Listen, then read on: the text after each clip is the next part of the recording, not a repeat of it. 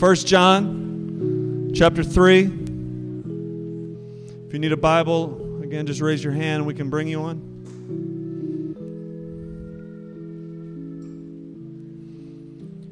1 John chapter 3, starting in verse 19. I'm going to read through 24. Are you there? All right, here we go. By this we shall know that we are of the truth and reassure our heart before Him. For whenever our heart condemns us, God is greater than our heart, and He knows everything. Beloved, if our heart does not condemn us, we have confidence before God. And whatever we ask, we receive from Him, because we keep His commandments and do what pleases Him. And this is the commandment, that we believe in the name of His Son, Jesus Christ, and love one another just as He has commanded us. Whoever keeps His commandments abides in God, and God in him. And by this we know that He abides in us, by the Spirit whom He has given us. Father, we thank You for this text. We ask that as we dive into it, that You would extract its meaning for us and apply it to our lives through the work of Your Holy Spirit. Pray that we would experience Your Son, Jesus Christ, this morning through Your word. It's in His name we pray. And everybody said, Amen. You might remember the 1940 film Pinocchio. One of the characters was named Jiminy Cricket. This little wise green cricket that is perfectly capable of leading Pinocchio down the path of wisdom. And in some ways, I think that's a pretty good representation of a conscience, which is what Jiminy Cricket represents. A conscience is something that God has given to us. And I think it's a good representation, even in the fact that God has wired us to have a conscience that is perfectly capable of leading us down a path of wisdom. Now, here's the problem with your conscience. The problem is this. We live in a sin-filled world. We are sinners, which means then that if our conscience is indeed a gift from God to alert us of sin, and we are sinners, that means our conscience is filled with guilt. Now, sometimes we talk about somebody who doesn't have any conscience at all. We say, oh, that person has no conscience. I don't know if that's true. I think what it is that some people have learned to mute their conscience. I think some people have learned to shut off their conscience. Some people have learned to cover up their conscience with other things. I'm going to submit that we all have a guilty conscience from birth. Now, not only that, but let's go further. Because we are in a sinful world, because the world is fallen and things don't go the way they were intended to go, our conscience doesn't go the way it's intended to go either. Meaning our little Jiminy Cricket can kind of be a little haywire sometimes. Here's what I mean. So for those of you who are Christians, do you or do you not remain in guilt of your sin? This is a gospel pop quiz right here. Do you remain in your guilt if you are a Christian? No, I got more no's than yeses, and the no's win. You are correct. Guilt is removed. But Jiminy Cricket doesn't know that. See, the problem is because we're in a sinful world, we have a sinful conscience, a broken conscience, and sometimes our Jiminy Cricket can not only be telling you something's wrong, but Jiminy Cricket can kind of be a little condemning. He loves to actually get angry with you and condemn you before God. Do you have a condemning conscience? I want to talk to you this morning under the title, When Our Hearts Condemn Us. When our hearts condemn us. I get that phrase from verse 19 and 20. By this we shall know that we are of the truth and reassure our hearts before Him. For whenever our hearts condemn us, God is greater than our heart. That word heart there is clearly synonymous with the word conscience, referring to those who have a condemning conscience. The word reassure there is, in the original language, a word that would communicate pacifying someone or something, or satisfying someone or something. So what he's saying is that we need to satisfy our guilty, condemning hearts, our guilty, condemning conscience. We need to reassure, we need to pacify this little Jiminy Cricket that doesn't stop condemning us before God. What this clearly means is that it's not uncommon for Christians to experience an unruly attack of their conscience. It's not uncommon for Christians to lack assurance of God's love. It's not uncommon for Christians to question whether or not they actually belong to God. I think of Revelation chapter 12, verse 10, which says that the devil accuses the brothers and sisters daily before God. The question is this: how do we know that we are in Him? Last week we ended with verse 18, and if you look at verse 18, there's this little word, truth. Little children, let us not love in word or talk, but in deed and in truth. Now, truth is the theme on which John hinges his next encouragement. He asks then this question: how do we know, in verse 19, we are of the truth? Or as the NIV puts it, how do we know that we are belong to Him? Now, in verse 19, he starts off with these two words: by this. By this we know. By what, John? You might ask. I'm looking at it. By what? It's sometimes hard to know what John's getting at. Is he talking about the thought that came before, or the thought that's coming after? Because it seems like the thought that comes after is actually a reason, not an answer. So by what do we know that we are of the truth? Well, I think the answer is actually in verse 23 and 24. So let's go ahead and skip down now to verse 23, and he says this, by this, and this is the commandment, that we believe in the name of His Son, Jesus Christ, and love one another, just as He commanded. Whoever keeps His commandments abides in God. So I think what he's saying is that this commandment, keeping this commandment, is how we know that we are in the truth or belong to Him. Well, look at verse 23. You might notice here, commandment is singular, not plural. Do you see that? Yet how many commandments come after this commandment? In verse 23. 2. He says, this is the commandment, that we believe and love. He's actually grouping 2 commandments into one, which means your belief in God and your love for others cannot be separated. They're 2 sides of the same coin. And so he groups them into one commandment: believing and loving. Let's break those 2 down a little bit here. First, that we believe in the name of the Lord Jesus Christ. That we believe. This isn't just an intellectual kind of belief, such as 2 + 2 = 5, correct? 2 + 2 = 4. It's not just an intellectual belief, but rather it's the kind of belief that you have in the chair that you're sitting in, which means you know what a good, structured chair looks like. You then believe that this chair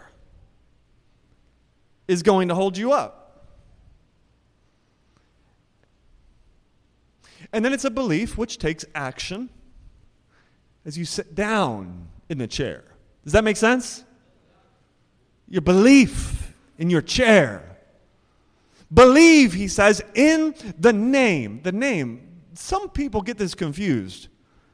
They think we put string 5 letters together and that has magical power, Jesus. And if we just say that those syllables, Jesus, that the devil's going to flee and et cetera, et cetera, et cetera. But We got to remember that we weren't dealing with English initially. Right? So what's he talking about with the name? It's not just simply syllables strung together or letters, but it's what the name of Jesus communicates, symbolizes. Let me give you an example. If we were to take a celebrity, Gervonta Davis, for instance, boxer, just won last night from Baltimore. He's the man in Baltimore, all right? If we were to say Gervonta Davis's name is great, what we're saying is it's his fame. He's well known, who he is, his fists, how quick he is, right? If we were to say another celebrity's name has been dragged through the mud, what are we saying? We're saying their reputation has been soured, maybe because of a certain scandal.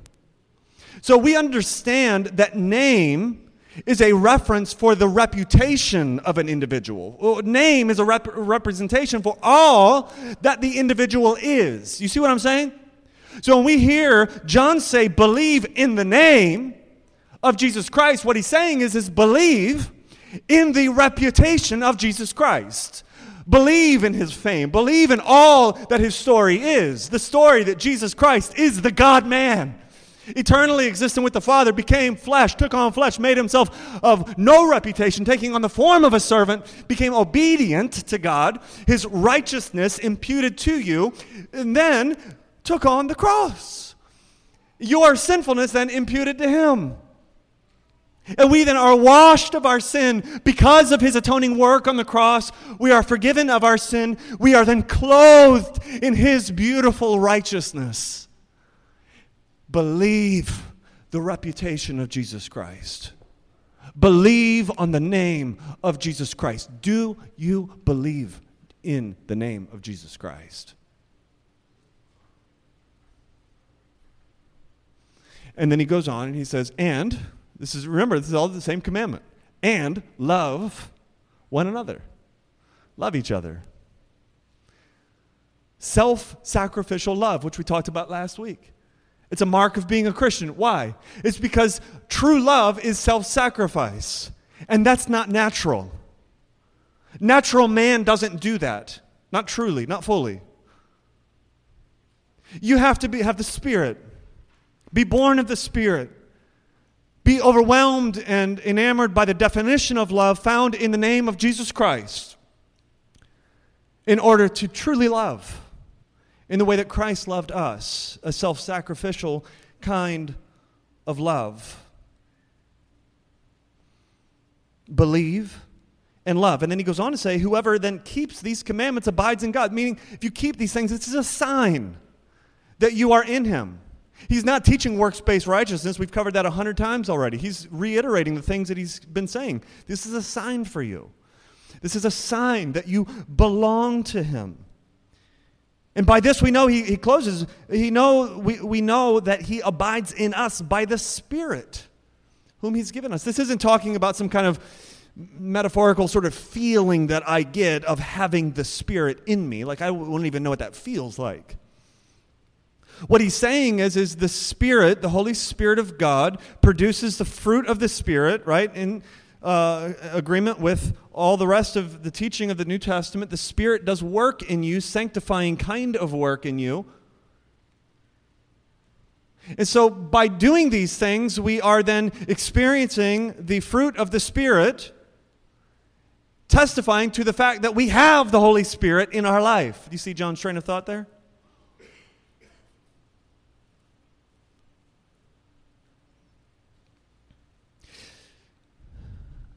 Now, all of that being said, none of that is really new to 1 John. This is stuff that John has kind of been repeating and reiterating in different ways. What is new in this text, however, are verses 19 and 20. I almost feel like John, having said all that he said about knowing that you are in him through love and obedience and faith, I believe that he, being the pastor that he is, just knows that there's got to be somebody in the room with a tender conscience. Somebody in the room who is taking this self-assessment, testing themselves to be sure that they're in him, and they feel like they're coming up short constantly, and they are questioning whether or not they are actually in him. Why? It's because they have a condemning conscience for these Christians. And so I feel like John is taking a pastoral turn here. For those of you who have a tender conscience, and as a result of our study in 1 John, you've gotten to the point of just simply questioning whether or not you're even a Christian. This word is for you. How do you battle a condemning conscience?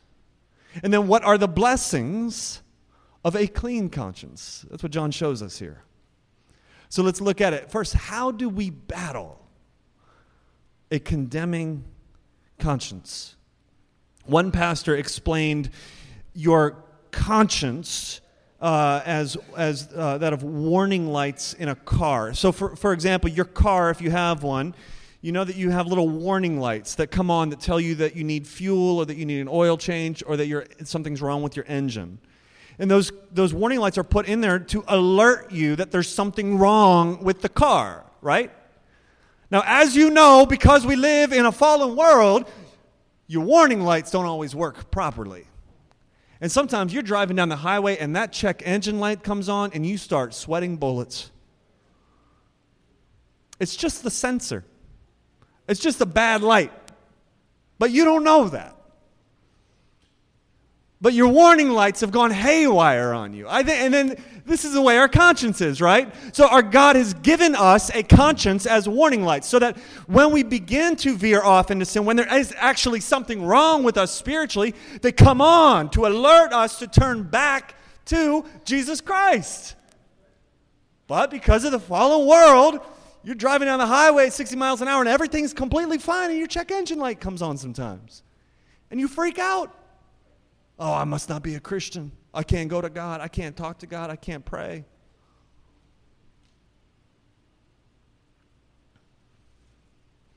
Your conscience has gone haywire on you.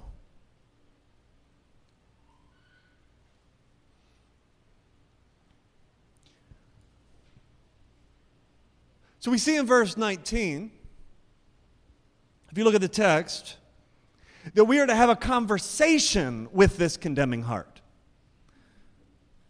He says, by this we shall know that we are of the truth and reassure. That's an active verb. We're doing something. We are like our heads are, I don't know how to break this down for you, but we are reassuring our hearts of something. We are turning to our heart and having a conversation with this condemning conscience.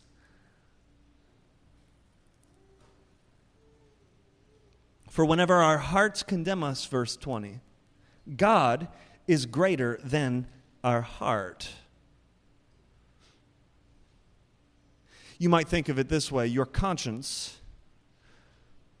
tries to act as the prosecutor, the witness, the evidence, the jury, and the judge in condemning you before God.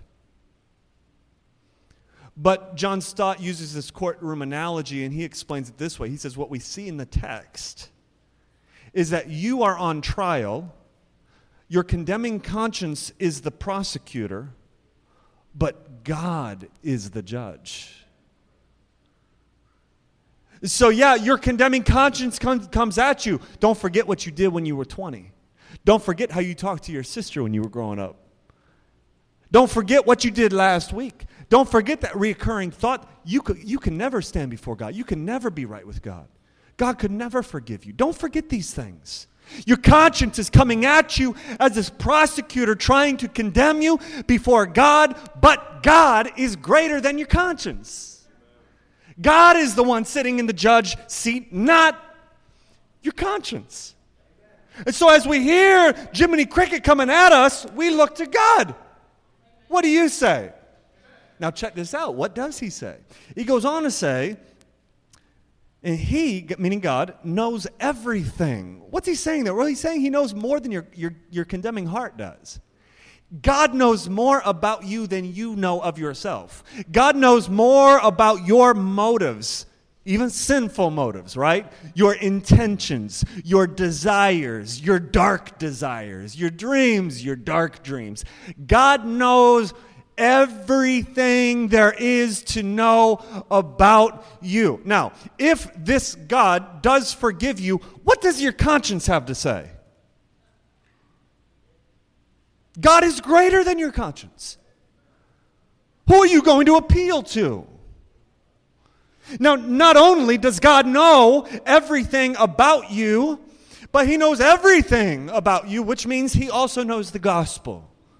And He knows that the blood of Jesus Christ has been applied to you. He knows that His only Son was sent to be the Savior of the world, that when He died on the cross, He died for you. He took the penalty for God's wrath on Himself, and His blood was shed to cleanse you, to cover your sins. That precious blood of Christ then was applied to your account, and it is all paid. It's paid. You're not excited about that. All right. Last year, I was driving a rental car, and a little stone came up and hit the windshield of the rental car, and it split the windshield. And I take it back to the rental place, and they send me a bill, and the bill's something like $600. And I'm like, what? And so then I discover that I actually, with the card that I used to pay for the rental car, I actually have insurance on my card. So I went to the insurance, and it was this long process of making sure they have it, because I don't want to spend $600 for a rental windshield, for some stupid stone that came out of the truck in front of me. And then I got a letter in the mail, finally, like 5 months later, from the insurance company. And it had the bill, and it said $550 for the windshield replacement. And then on top of it, it says, paid in full. Yeah, that's how I felt. All right? Your conscience comes at you with that bill that you owe God, and that is your life, because you are a sinner, and the wages for sin is death. And that means eternal death. Not, by the way, it means hell forever and ever, under the wrath of God forever and ever. And you get that, and it says on top, stamped in the blood of Jesus, paid in full. Does that not excite you? Listen, it says God knows everything. He knows that you are His. And God then will judge you appropriately. So we appeal to God. Another example that I can use here that a professor of mine used once. He said that it's almost as if our condemning hearts are like a pit.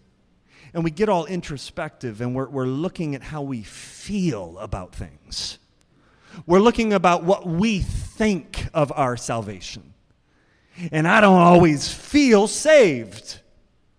I don't always think well about whether or not I'm saved. I don't always feel forgiven. And we're going deeper and deeper into the pit of our condemning heart. But God is outside of the pit. Man, a lot of fools will tell you, just look inside. What does your heart say? I don't know if God loves me. Well, do you feel Him in your heart? No. And then they don't know what to say. I mean, I accepted Him into my heart. Maybe you didn't do that, because I feel Him here. We've got to stop looking at our feelings. John is actually calling us away from our feelings to look outside of the pit. That's how we get out, to see God. Because our feelings are subjective, God is objective. We go to the objective revelation of God, which we find in His Word and which we find in His work in our life. Let me show you where I get this. You see, before I take you back to the text, some people have this guilty conscience, and they try to mute it through good deeds. They try to mute it through the power of positive thinking. I am brilliant. I am good. I am successful. I am wonderful. No, you are scum. You know it. Stop trying to mute your guilty conscience. Other people, they've got a guilty conscience, and they mute it through alcohol. They mute it through substances. They mute it through entertainment. But Christians go outside of ourselves to the objective revelation of God, and we see His revealed word for our lives and His revealed work in our lives. So let's go to the text here. So you see here, He knows everything in verse 22. Which means He knows the gospel. We go to the Word, and through the lens of the Word, we are reassured of the gospel. We know that His blood is shed, that we are washed, that we are changed, that we are clean. We know through His objective Word that there is an inexhaustible well of grace that is deeper than the well of my sin. And then with that objective knowledge, we have a conversation with our heart. We say, yeah, well, His Word says.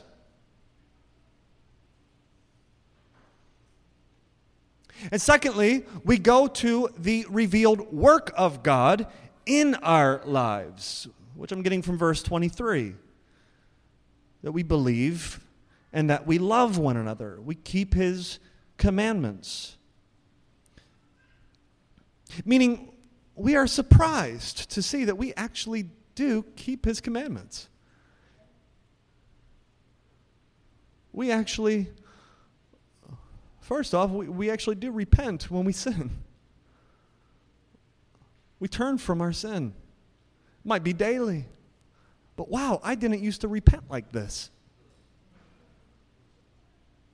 We're actually surprised to see that we actually love people in a way that we didn't. I didn't used to care about people like this. We're surprised to see that we actually have a longing to be in worship with His people. Why are you here Sunday after Sunday? Praise God for the work in your life that He gave you the thought to get up and come to church, to be under His Word. We don't desire to sleep around like we used to, and that's surprising. We don't desire to party like we used to. Wow. We don't desire, we've lost the taste for the substances that we used to use to mute our conscience. And we found that the gospel is a better way to deal with our conscience. Wow, look at this change. Now, it might not be in the last day or two, but if you look at the last 5 years of your life, look at the change that the Spirit has brought about in your life. That's objective, isn't it? We go to His objective word and work in our lives, and that, my family, my friends, is how we deal with our conscience. And in verse 24,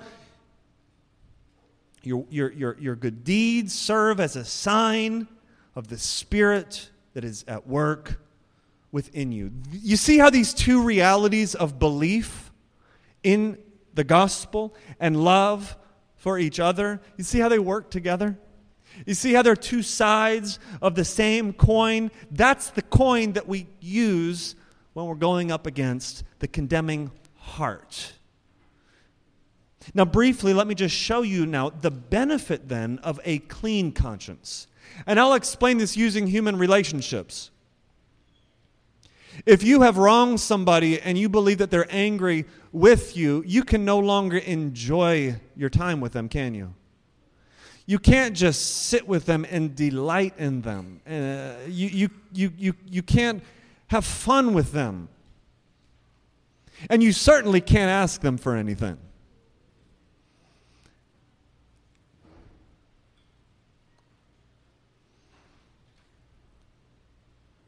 What is the benefit of having a clean conscience before God? Well, it's prayer. Namely, it's a vibrant, active prayer life. When we have a clean conscience before God, we go to God with boldness and confidence that we can enjoy God and that He will hear us. Look at verse 23 or 21. He says, "Beloved, if our heart does not condemn us, we have confidence before God. And whatever we ask, we receive from Him, because we keep His commandments and do what pleases Him." Now, don't get this twisted. This is not saying if you ask Him for $1 million, He'll give you $1 million as long as you obey Him. John Stott actually gives us a list of kind of a biblical summary, a New Testament summary of how we pray in ways that God honors and answers. He says that we must pray according to God's will. We must pray in the name of Jesus. We must pray for God's glory. Our prayer requests must be one given as a forgiven person and as a forgiving person. We pray believing the promises of God. We pray as we're walking in obedience with God. Yet at the same time, there are three things that are uber clear in these verses. Number one, obedience and answered prayer are closely linked. Which means if my kids are acting up, I'm not taking them out for ice cream, no matter how much they ask. We may have already been on the way, turning around. Now, don't get me, I will meet all of their physical needs. I will love them in the ways that they need to be loved. And in this moment, that means to not take them out for ice cream. Now, that never really happens with my kids. They're wonderful little children that always obey and get ice cream all the time.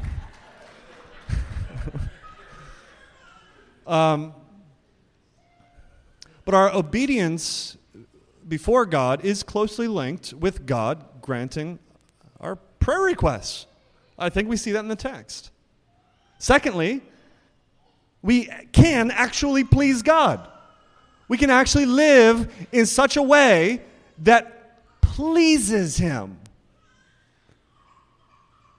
We can live in such a way in which God delights in our obedience. Thirdly, a clean conscience is how we get there.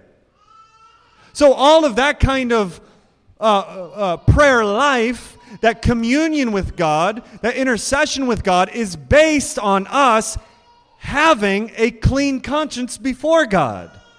And so as we go objectively to the Word and to the work of God in our life, we then come before Him with a clean conscience. We come to Him, and what we experience is an active prayer life, communion with God.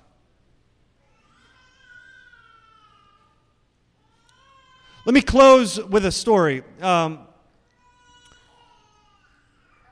Last year, Haddon was... he looks at his mother. What's he going to say? Last year, Haddon was getting ready for school. And he came downstairs with his yellow Utah Marshburn shirt on and his blue pants, navy blue pants. Comes down and his pants are just really dirty. Like they've got a hole in the knee. There's grass stains all over them. Like there's some spaghetti that must have been spilled in his lap. Like it was a mess. So I see Haddon come down the stairs and he's all ready for school, you know. I'm like, Haddon, you can't go to school with those clothes on. You got to change your pants. He looks at him. Oh, okay. Goes all the way back up the stairs. About 5 minutes later, what's taking him so long? Comes back down finally. He's wearing the same pants. He says, I'm ready. What were you doing up there? I changed. Look, he's wearing the same clothes. So then he explains it to me. What he did was he took his pants off and put them in the drawer, looked around for some pants, found some, pulled them out. Put the same pants back on. Listen, isn't that what we do?